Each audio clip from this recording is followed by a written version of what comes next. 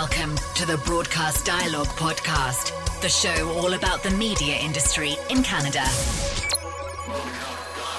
1059 The Region. COVID-19 has changed all our lives. The how and where we work and shop and learn. The information is constant and evolving, and physical distancing is the new normal. As we continue to adjust, it can be overwhelming and difficult to know where to find the information you need about your city, your town, your neighborhood. That's where we come in with the stories that matter to you and your family. From across York Region, we are 1059 The Region. 1059 The Region, everywhere you are. 1059 The Region is unique in that it's independent, it's music-driven, but it still features news and talk programming focused on the 905 or York region of Greater Toronto. At its helm is station manager Tina Cortese, a broadcast veteran who was part of the launch team for CP24 and a former VP of news programming for City TV. On this episode of Broadcast Dialogue, the podcast, we talk with Cortese about the role of independent local radio, the importance of diverse media voices, and why she's hopeful about the future.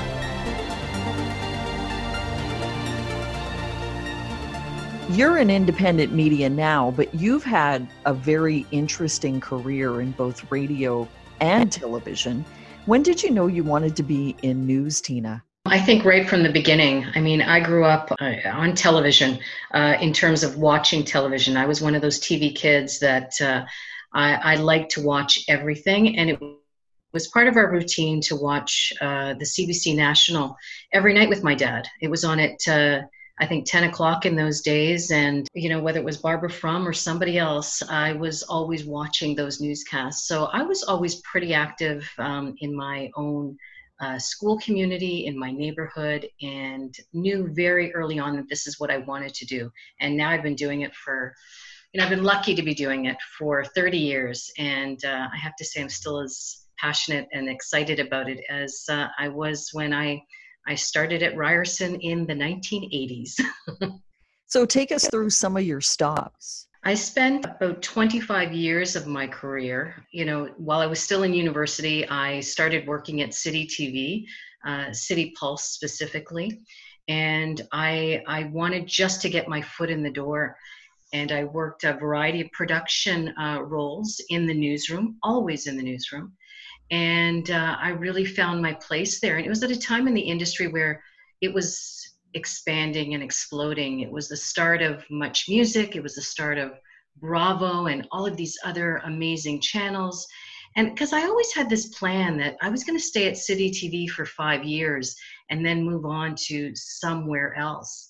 And there were offers and opportunities along the way, and I never really wanted to go anywhere. I had this real passion for local content and for growth and learning. And that's what was happening at CHUM, at City TV in those days.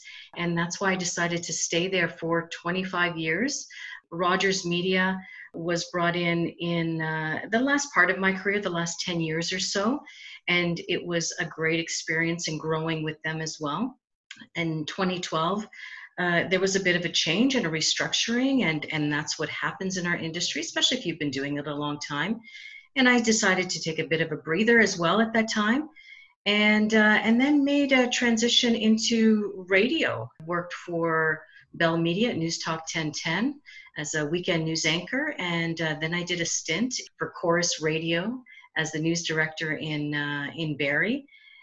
And during that period of time, I also decided to go back to school and get my master's in education with an emphasis on digital technology, because I could see that our industry was definitely changing.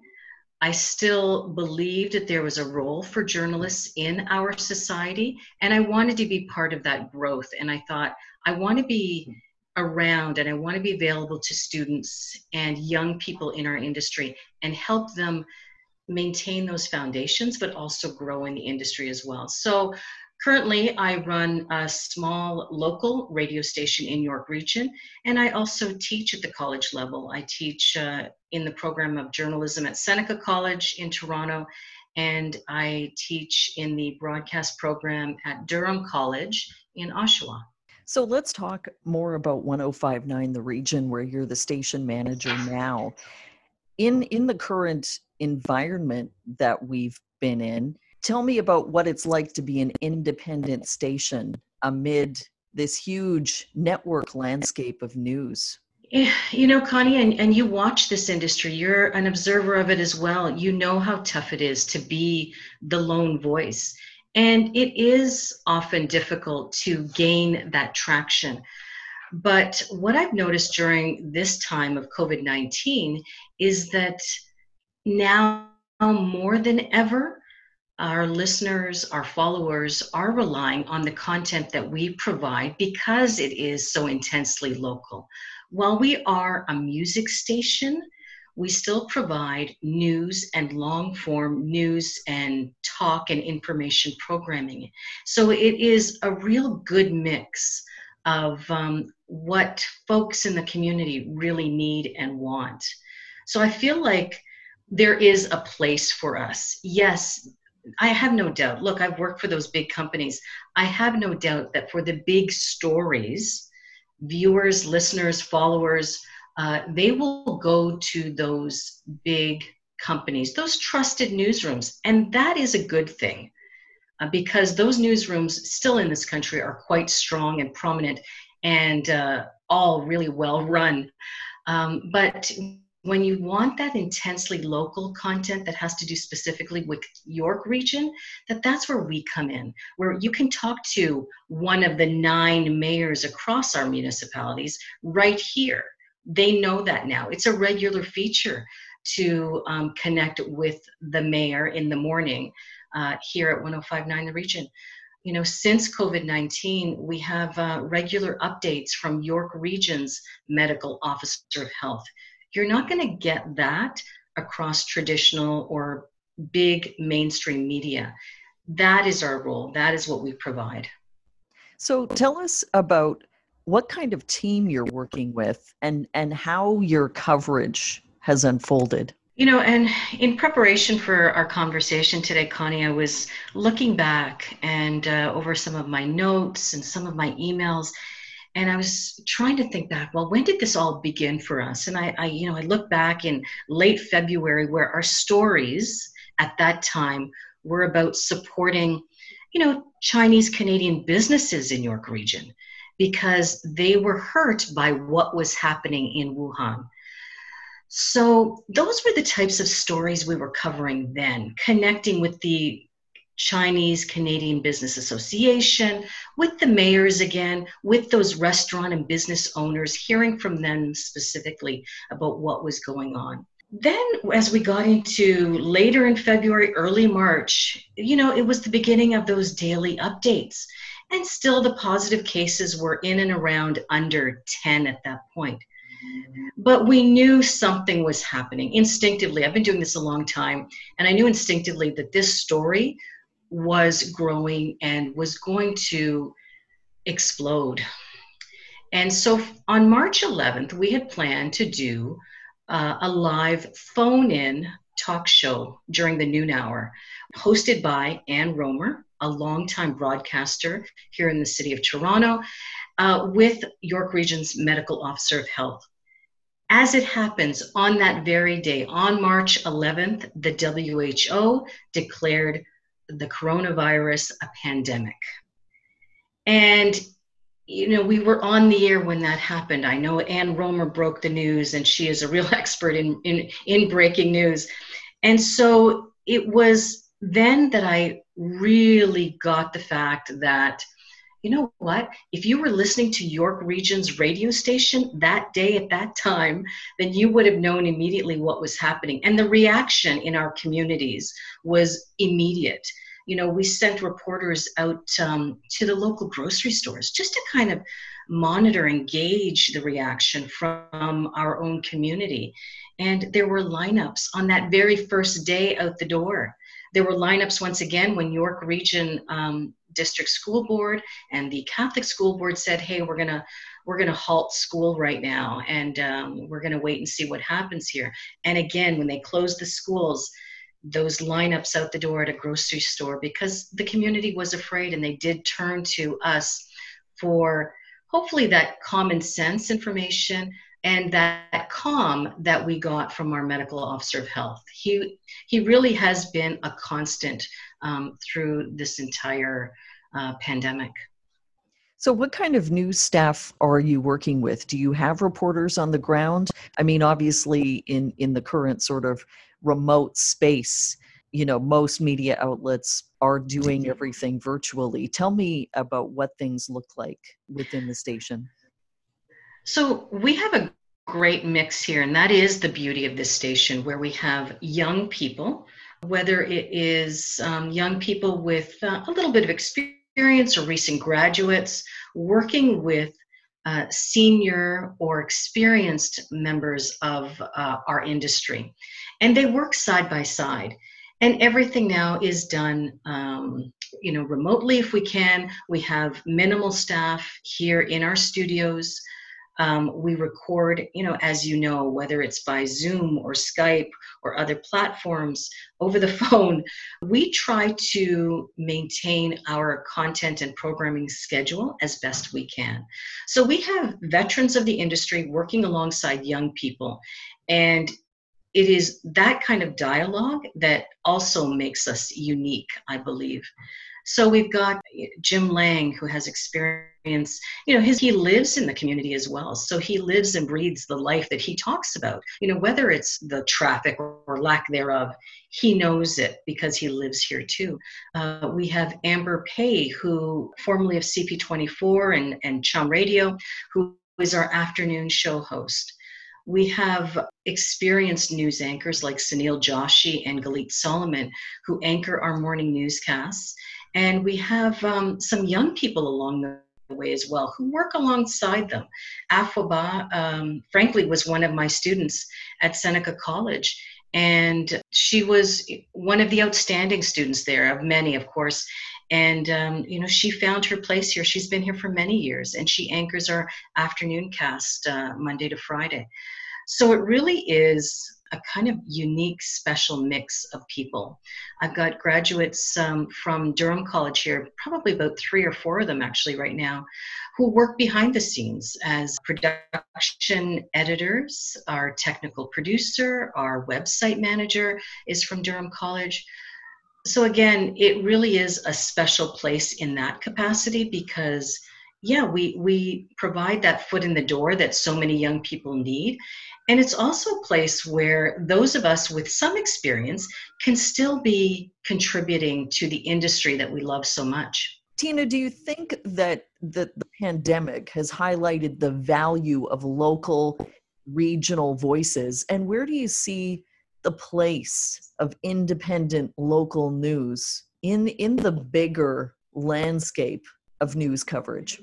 Well, as I said, I think it was highlighted for me on March 11th when this small little, music radio station was live on the air with a talk show. And that was the day that the WHO declared it a pandemic. And so there is a place for content and information, and especially local news. I don't think you have to, if you have a music station, I don't think you drop news, especially these days in this climate, from your programming. I think there is always a place and a creative way to integrate content, news, and information into whatever programming style that exists for you. So I think there is a place for it. I think now more than ever that we are starved for good, solid, accurate content. But, yes, I want the big picture, but I really want someone to drill it down for me. What does it mean for me in my neighborhood, on my street? What's happening with my police department or inside my hospital or with my mayor? What's happening with my taxes? And those are the questions that you're only going to get from a local voice. And that need for a variety of voices. There are many companies that own a bunch of radio stations and a bunch of TV stations. And the reality is these days that resources are slim and tough, and sometimes you have to share. And so that same content gets shared across all of the platforms. That just makes economic sense. I understand why they're doing it, but it doesn't provide that variety of voices that independent media companies can provide. And that is our role. Speaking of slim resources, when the session ended this spring for your students, what did you tell them in terms of, going out into the world in this uncertain environment right now? Well, I think I was brutally honest, as I usually am with them. And I said, I am still very passionate about this industry. I am encouraged. And if this current pandemic has taught us anything, it's that we can adapt, and we must. So what it has forced us to do is produce content across multiple platforms using a variety of resources. That's what it's taught us to do. And that's what we've been telling our students going forward anyway.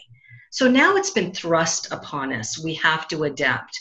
What doesn't change, though, is the need for good, solid journalism, where you have to be accurate, you're accountable, you're independent, and you're impartial, but you also provide that sense of humanity as well. So I was encouraged by the fact that, yes, we will no longer be connecting face-to-face in the studio classroom, for example, but I'm encouraged by the fact that we are still needed. There is still the want and the need to produce content. So let's take that and run with it and do the best we can with it. So it doesn't mean that we abandon our jobs as journalists. It means, okay, I have to do more. I have to do it differently, but you need it. You have to keep doing it. So with the revenue challenges that all stations have been experiencing, what have you done in particular at your station to sort of minimize the impact of what everybody is feeling right now? And I guess, how long do you think the industry can sustain this? Well, isn't that the million-dollar question? I'm not sure how long the industry can sustain it. I don't know how long a small company like ours can sustain it. That is the reality. But, because we are a small company, our general manager, and she's also the owner of the station, she is often out there hustling. You have to hustle regardless if you're a small company, if you're a small business owner. People know that across the country, no matter what their business is. So now it was about changing what we could provide them. Folks don't have a lot of money to spend.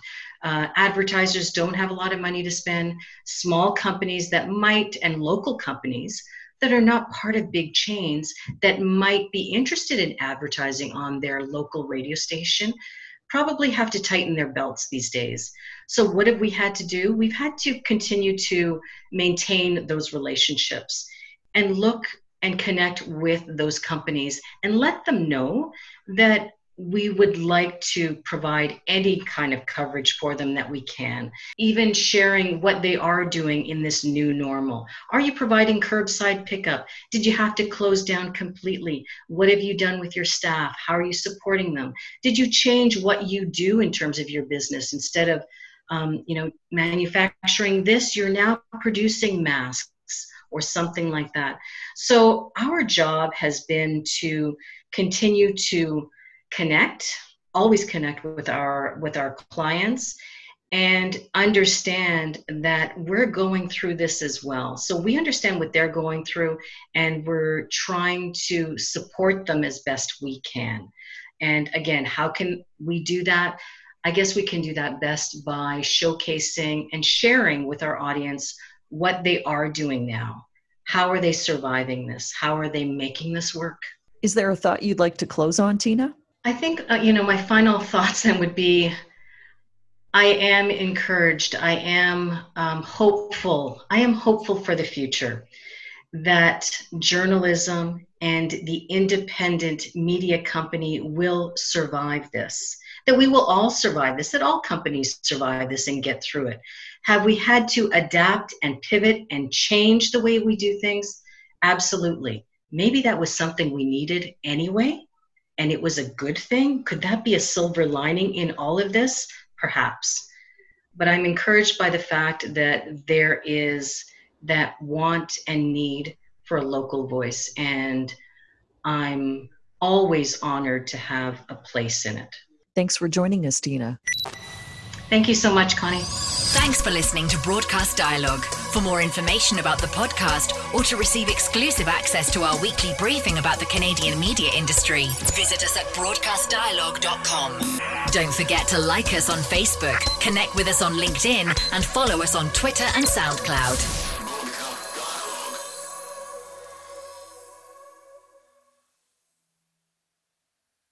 I'm Jeff Woods, and I'm shining a light on music and the rock stars who make it. He just was one of those people, he stood out. He was a magic guy. He really was a magic guy. We all have faults. He had the same amount of faults as we all had. This was before Led Zeppelin. Robert was full on. I mean, he was Led Zeppelin without the band behind him. He had the hair, the jeans, the whole thing, you know. And he was amazing. The Records and Rockstars podcast, heard around the world and yours to hear wherever you get podcasts. All the episodes from JeffWoodsRadio.com.